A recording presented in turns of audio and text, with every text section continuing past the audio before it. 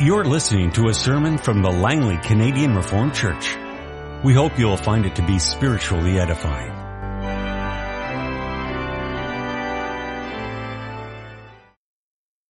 We have two readings this afternoon. Both are connected with our text, which will be the Word of God as it's summarized and confessed in Lord's Day 21, concerning the church, the communion of saints, and the forgiveness of sins. We turn first to Paul's letter to the Ephesians, chapter 1, verse 15. For this reason, ever since I heard about your faith in the Lord Jesus and your love for all the saints, I have not stopped giving thanks for you, remembering you in my prayers. I keep asking that the God of our Lord Jesus Christ, the glorious Father, may give you the spirit of wisdom and revelation, so that you may know him better.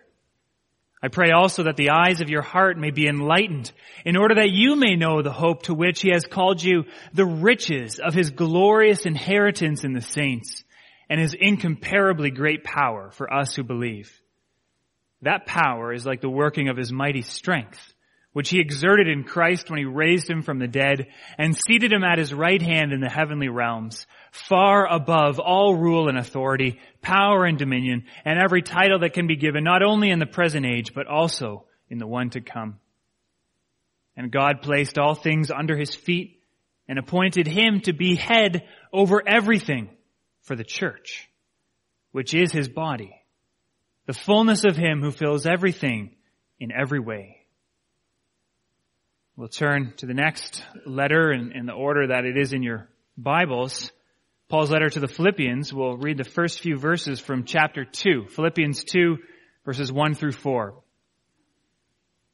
If you have any encouragement from being united with Christ, if any comfort from his love, if any fellowship with the Spirit, if any tenderness and compassion, then make my joy complete by being like-minded, having the same love, being one in spirit and purpose. Do nothing out of selfish ambition or vain conceit, but in humility consider others better than yourselves. Each of you should look not only to your own interests, but also to the interests of others. Our text this afternoon is the Word of God as it's summarized and confessed by the church in Lord's Day 21. The articles of the Apostles' Creed regarding the Christian church, the communion of saints, and the forgiveness of sins. What do you believe concerning the Holy Catholic Christian Church? I believe that the Son of God, out of the whole human race, from the beginning of the world to its end, gathers, defends, and preserves for himself by his Spirit and Word, in the unity of the true faith, a church chosen to everlasting life. And I believe that I am and forever shall remain a living member of it. What do you understand by the communion of saints? First, that believers, all and everyone, as members of Christ, have communion with him and share in all his treasures and gifts. Second, that everyone is duty-bound to use his gifts readily and cheerfully for the benefit and well-being of the other members. What do you believe concerning the forgiveness of sins? I believe that God, because of Christ's satisfaction, will no more remember my sins nor my sinful nature against which I have to struggle all my life, but will graciously grant me the righteousness of Christ, that I may never come into condemnation. Beloved congregation of our Lord and Savior, Jesus Christ, you who have been united to him, called to him, who worship God together in him. Ever since the fall into sin, it has been the natural impulse of mankind to flee from God and to seek an autonomous, self-governing life apart from his Maker. Ever since the fall into sin, it's been the natural impulse of mankind to flee from God and to seek to live our lives apart from him. Adam and Eve expressed this desire when they first ate from that forbidden fruit, and later when they, fearful and ashamed, hid themselves from God.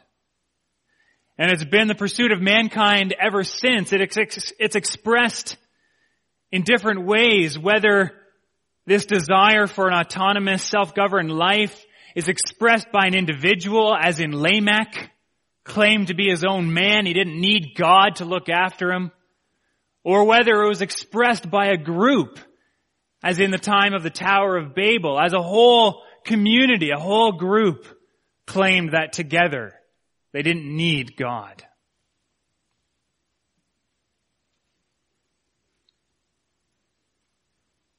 This pursuit continues today. And we could sit here for the next half an hour and trot out all sorts of examples, illustrations of this happening. It happens when our government legislates the sovereignty of personal rights. It happens when the Supreme Court justices allow a mother's personal rights to trump those of justice, particularly of the unborn baby within her. It spreads all over the place. It's not just in government. It is also in religion, even in Christianity. When you have Christians talking about my God who would never punish people or send them to hell, or my Christ who accepts people no matter what they believe or what they do, or my Christianity which is more tolerant and better than your Christianity, as if any one person, judge, government is the sovereign dictator of truth. And where has this emphasis on being our own person, being autonomous, being able to live without God, governing ourselves, where has this left us? Well, it's left us with a culture of individualism and self-absorption. With unwanted pregnancies, with disconnected teens, estranged spouses, broken families, neglected, and even abused elderly parents. So that's the state of things in the world as we come to our catechism this afternoon. But as we come to Lord's Day 21, this section on the church, we see something that's in stark contrast to any culture of autonomy or self-governing. We see that the gospel of Jesus Christ brings us in completely the opposite direction. It brings us into fellowship. It brings us into communion, and it brings us into submission under the triune God. The work of the Holy Spirit is not to disconnect us in any way, but it is to unite us, and to unite us most of all with Jesus Christ. To bring us into the very family of God. And that union is a real and an effective and a powerful and even an unbreakable union. And it's profound. It changes who you are. It changes who you are. It changes everything about how you live. And it draws us into something that is grand and something that is old. Something that is as old as humanity itself. And something that will last forever and ever. This afternoon, we confess that we believe that we are united with Christ. I believe that I am united with Christ. And when I'm united with Christ, I'm united with His church. I am united with His body. And all of this is possible because I'm united with His blood. I believe that I am united with Christ, with Christ's church. When you believe in the work of Jesus Christ, what He has done by His life, His death, His resurrection, His ascension to the right hand of God,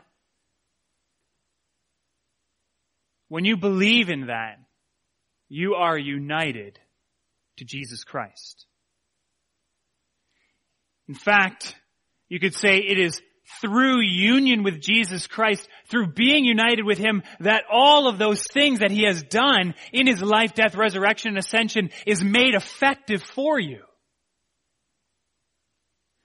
And this is the Spirit's work. We looked at that last week. This is the work of the Holy Spirit. This is the Spirit's big agenda in this world, to unite the children of God with Christ, to unite the chosen ones of God with the Son of God Himself.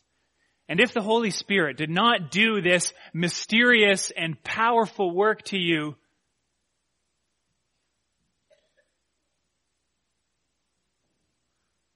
then you would remain outside of Christ. All that He's done, all that He is, would not be effective for you. But the glorious reality that the Word of God teaches us is that through faith and by that mysterious working of the Holy Spirit, you are united with Christ in this vital, life-giving relationship.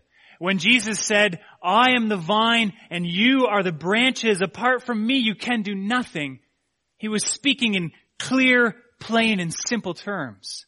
Apart from me, you can do nothing. But in me, you have power and life forevermore.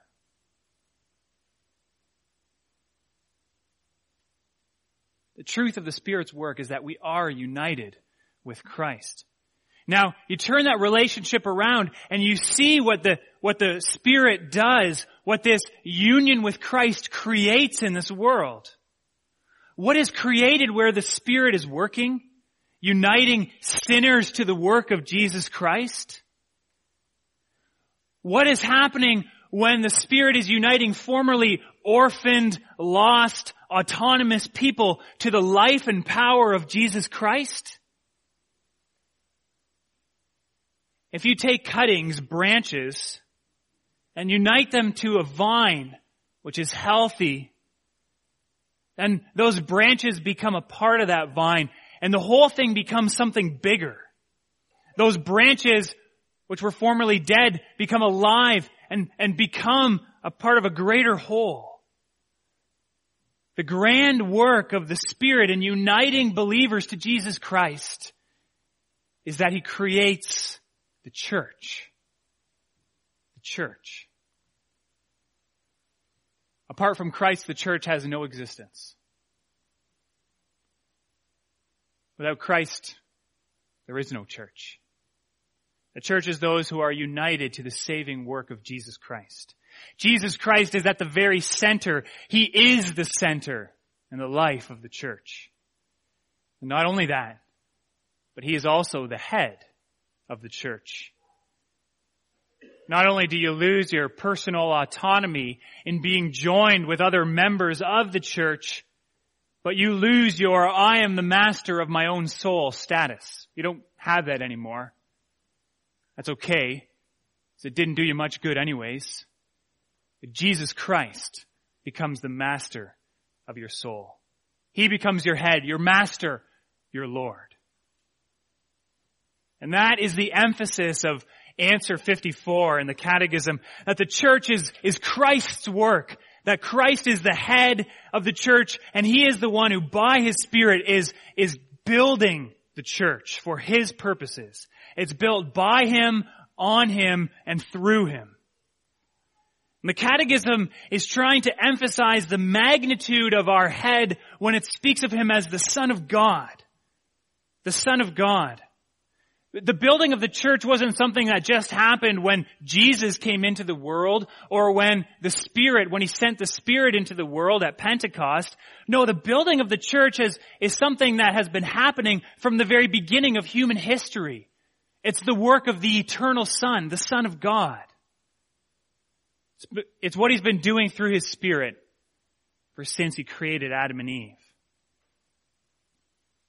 Yes, from the very beginning of the world to the very end of the world, with no break in between, the Son of God has been reconciling the world to God and building His church.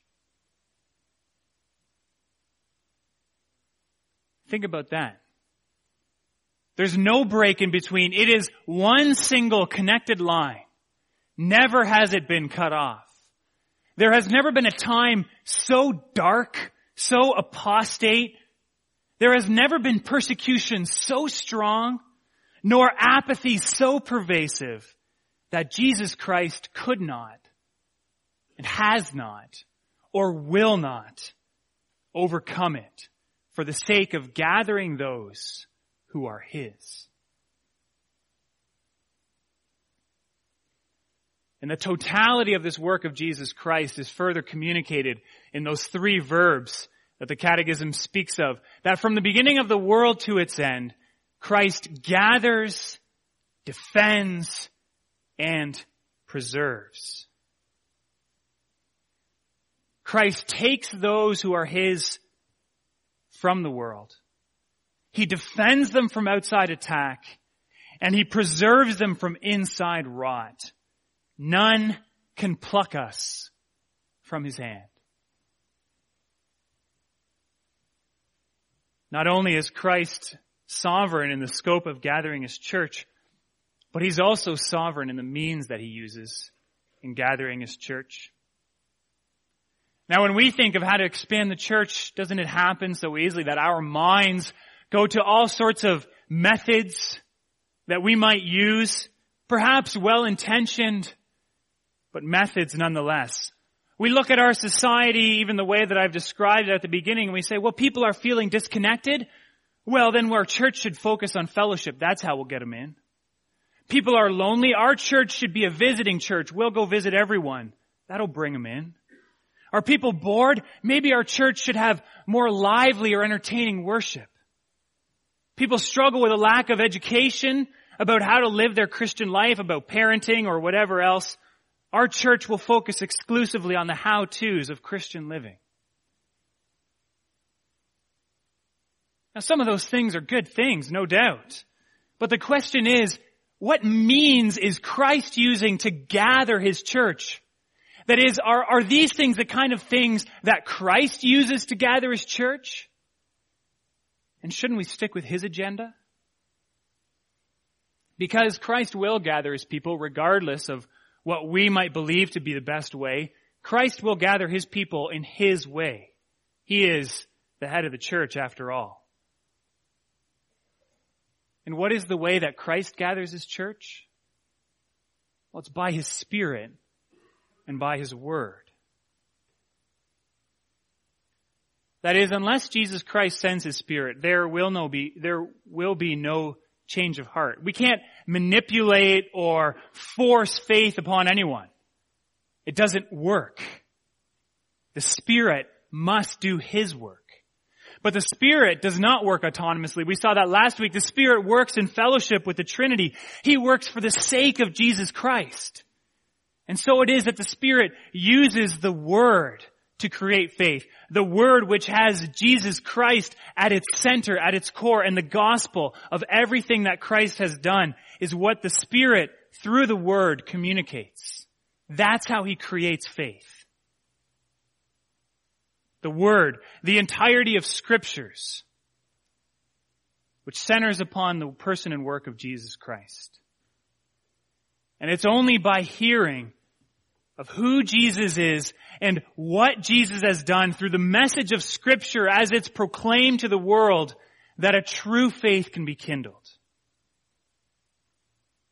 A true faith is a faith that reaches out and grabs hold of the certainty and sufficiency of the gospel of Jesus Christ for salvation. That's what the church is founded on. It's founded on Jesus Christ.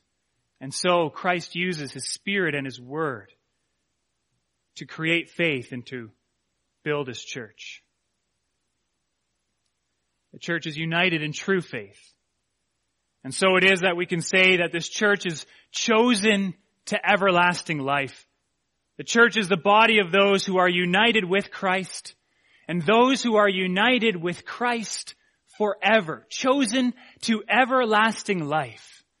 Yes, your brothers and sisters with Abraham, with David, with the Apostle Peter, with the great saints, brothers and sisters, church people, faithful Christians who have lived before you,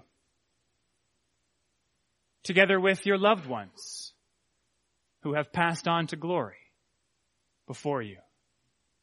The whole church united together in Jesus Christ forever, for an everlasting life.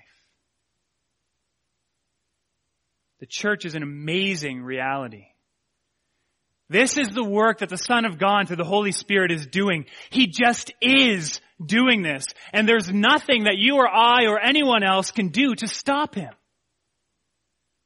He's a juggernaut. But you know what's amazing about the church? That just as a bunch of branches are joined to the vine to create something bigger than all the individual parts, yet at the very same time, it is still made up of all these individual parts.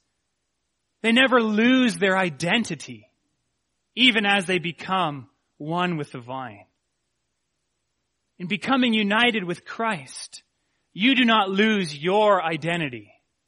You do not disappear into the vastness of Christ's church. No, you who believe in Christ become a member. You, distinctly you, through faith by the work of the Holy Spirit, become a member, an indispensable member of Christ's church. You become a living member of Christ's body with an important, necessary, and even beautiful function within. You become a member of Christ's body. Now, there is not really a distinction between saying the church of Christ and the body of Christ. These two are the same thing. In our reading from Ephesians 1 verses 22 and 23, we read that God placed everything under Christ and appointed him to be head over everything for the church, which is his body, the fullness of him who fills everything in every way. The church and the body of Jesus Christ is the same. But in speaking about the body of Christ, we're emphasizing the manner in which Christ's church is called to exist. Now, what does that mean? The manner in which Christ's church is called to exist. Well, what I mean is this, that the church is not the collection of Jesus Christ, like the action figure collection or the stamp collection, that he gathers, defends, and preserves it so he can place the church on a nice shelf where it will look like a decent bunch of figurines and do nothing. Nor is the church the sky train of Christ. Christ is just trying to get everybody in so he can transport us all to a different location, which we understand will be a lot better. No, the church is the body of Christ. The church is living and active like a body. We exist for Christ to carry out his directives and orders, just like the hand and the foot and the arm and the eye, the mouth. They all respond to the impulses and directions given by the head.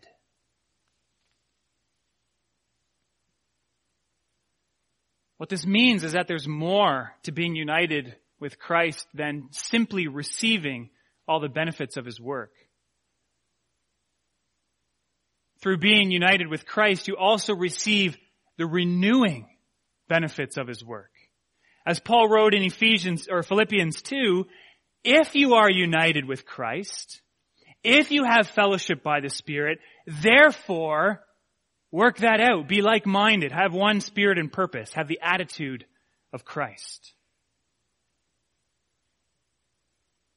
We are united with Christ, brothers and sisters, for a purpose. That we might serve him and take directions from him.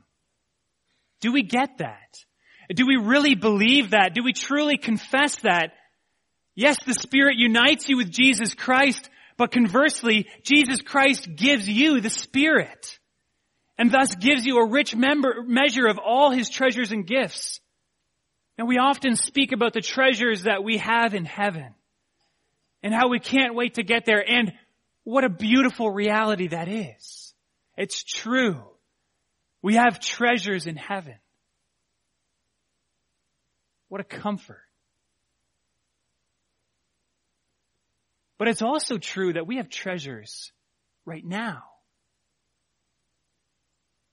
Christ has filled your spiritual wallet. He's given you a heavenly gift card so that you can go out and spend His money. That's what He does. He gives you His treasure. He gives you His gifts so that you can use them and spend them and spread them around for the good of those around you. He has given us gifts of His Spirit so that we can use them for the benefit and the upbuilding of the other parts of the body.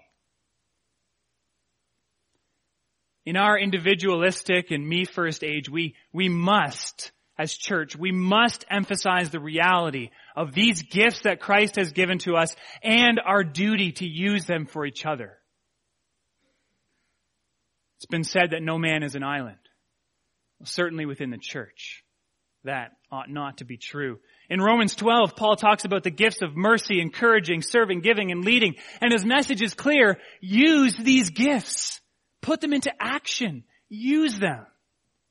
If someone was to gain an inheritance of $1 million, but they sat on that money and they didn't use it for the good of their poor neighbor or their poor brother or sister, we'd find that person terribly selfish.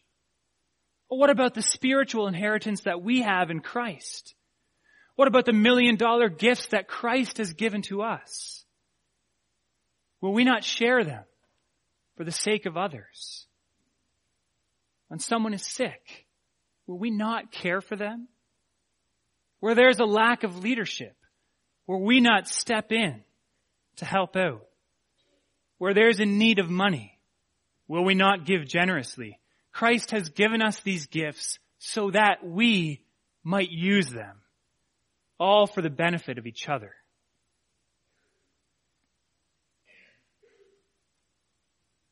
Now there's a certain tension there, isn't there? Didn't I just tell you to do something cheerfully? Does that really work? I can imagine someone sitting here right now planning not to listen to what I've just said simply because I told you to do it. That's kind of how we react often, right? You can't tell me what to do. Well, look at how the Catechism puts it in answer 55. The second part. It's actually quite striking. Everyone is duty-bound to use his gifts readily and cheerfully for the benefit and well-being of the other members. You have to do it readily and cheerfully. Sort of what it sounds like. So what is this? How does this work? Is this some kind of emotional manipulation or something like that? Well, no, it's not. But do you know why? Do you know why we can be duty-bound and yet readily and cheerfully? Well, it has everything to do with your union with Jesus Christ. Christ is not some distant tyrant telling you what to do from afar. He is your Lord, but He lives within you. He is your master who is with you every day. He is your King who has fought the battle for you and made you His own. Jesus Christ brings you near to Himself so that you can operate according to duty. Yes, we must do these things. But at the very same time, we operate from a willing and cheerful heart because is our Lord not the one who has given us eternal life? Are we not saved by His being our Lord? Has He not given us His Spirit? Does He not pour out upon us, His church, gifts in abundance? Does He not give us joy? In Christ, you become a dutiful servant, obligated to serve Him as your King, and at the very same time, you become the most eager volunteer, wanting nothing less than to serve Him readily and cheerfully. Some pretty profound realities. Christ's church building work the operation of the body being filled with gifts and helping each other. All of it beginning with us being autonomous or wanting to be autonomous and self-governing, wanting nothing to do with all of this in the first place. How does this happen? How is this church possible with people like us? How does Christ gather this church? How does he free us from our selfish, autonomous desires? How does he change us into fruit branches on his vine, cooperative members of his body? We who once wanted to live by ourselves and wanted nothing to do with God. Thank you very much. Well, all of this is possible because at the very heart of our union with Jesus Christ is our union with his blood. With the blood of Jesus Christ. The blood that was poured out on Golgotha. The blood that was poured out on the cross for the forgiveness of our sins. In order to wash away our sins, wash away all that we have done in that autonomous, those desires to self-rule, and clothed us with his perfect righteousness to bring us near to God. Yes, the blood of Jesus Christ, poured out in his suffering and death, washes the church of her sins, clothes her with his perfect righteousness, brings sinners into communion with God and each other, and fills our hearts with a ready and cheerful desire to serve God. And is that not what we experienced this morning in the Lord's Supper? As we celebrated the sacrament of the Lord's Supper, that through the blood of Jesus Christ, we have been brought near to God, into communion with him and with each other.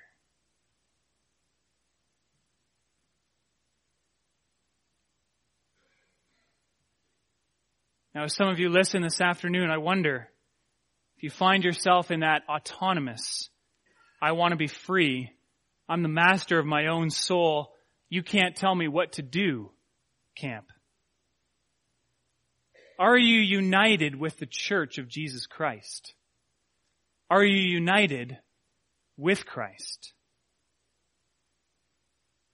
Have you been gripped by the possibility, the reality of joining this church gathering, world changing, life altering, life renewing work of Christ?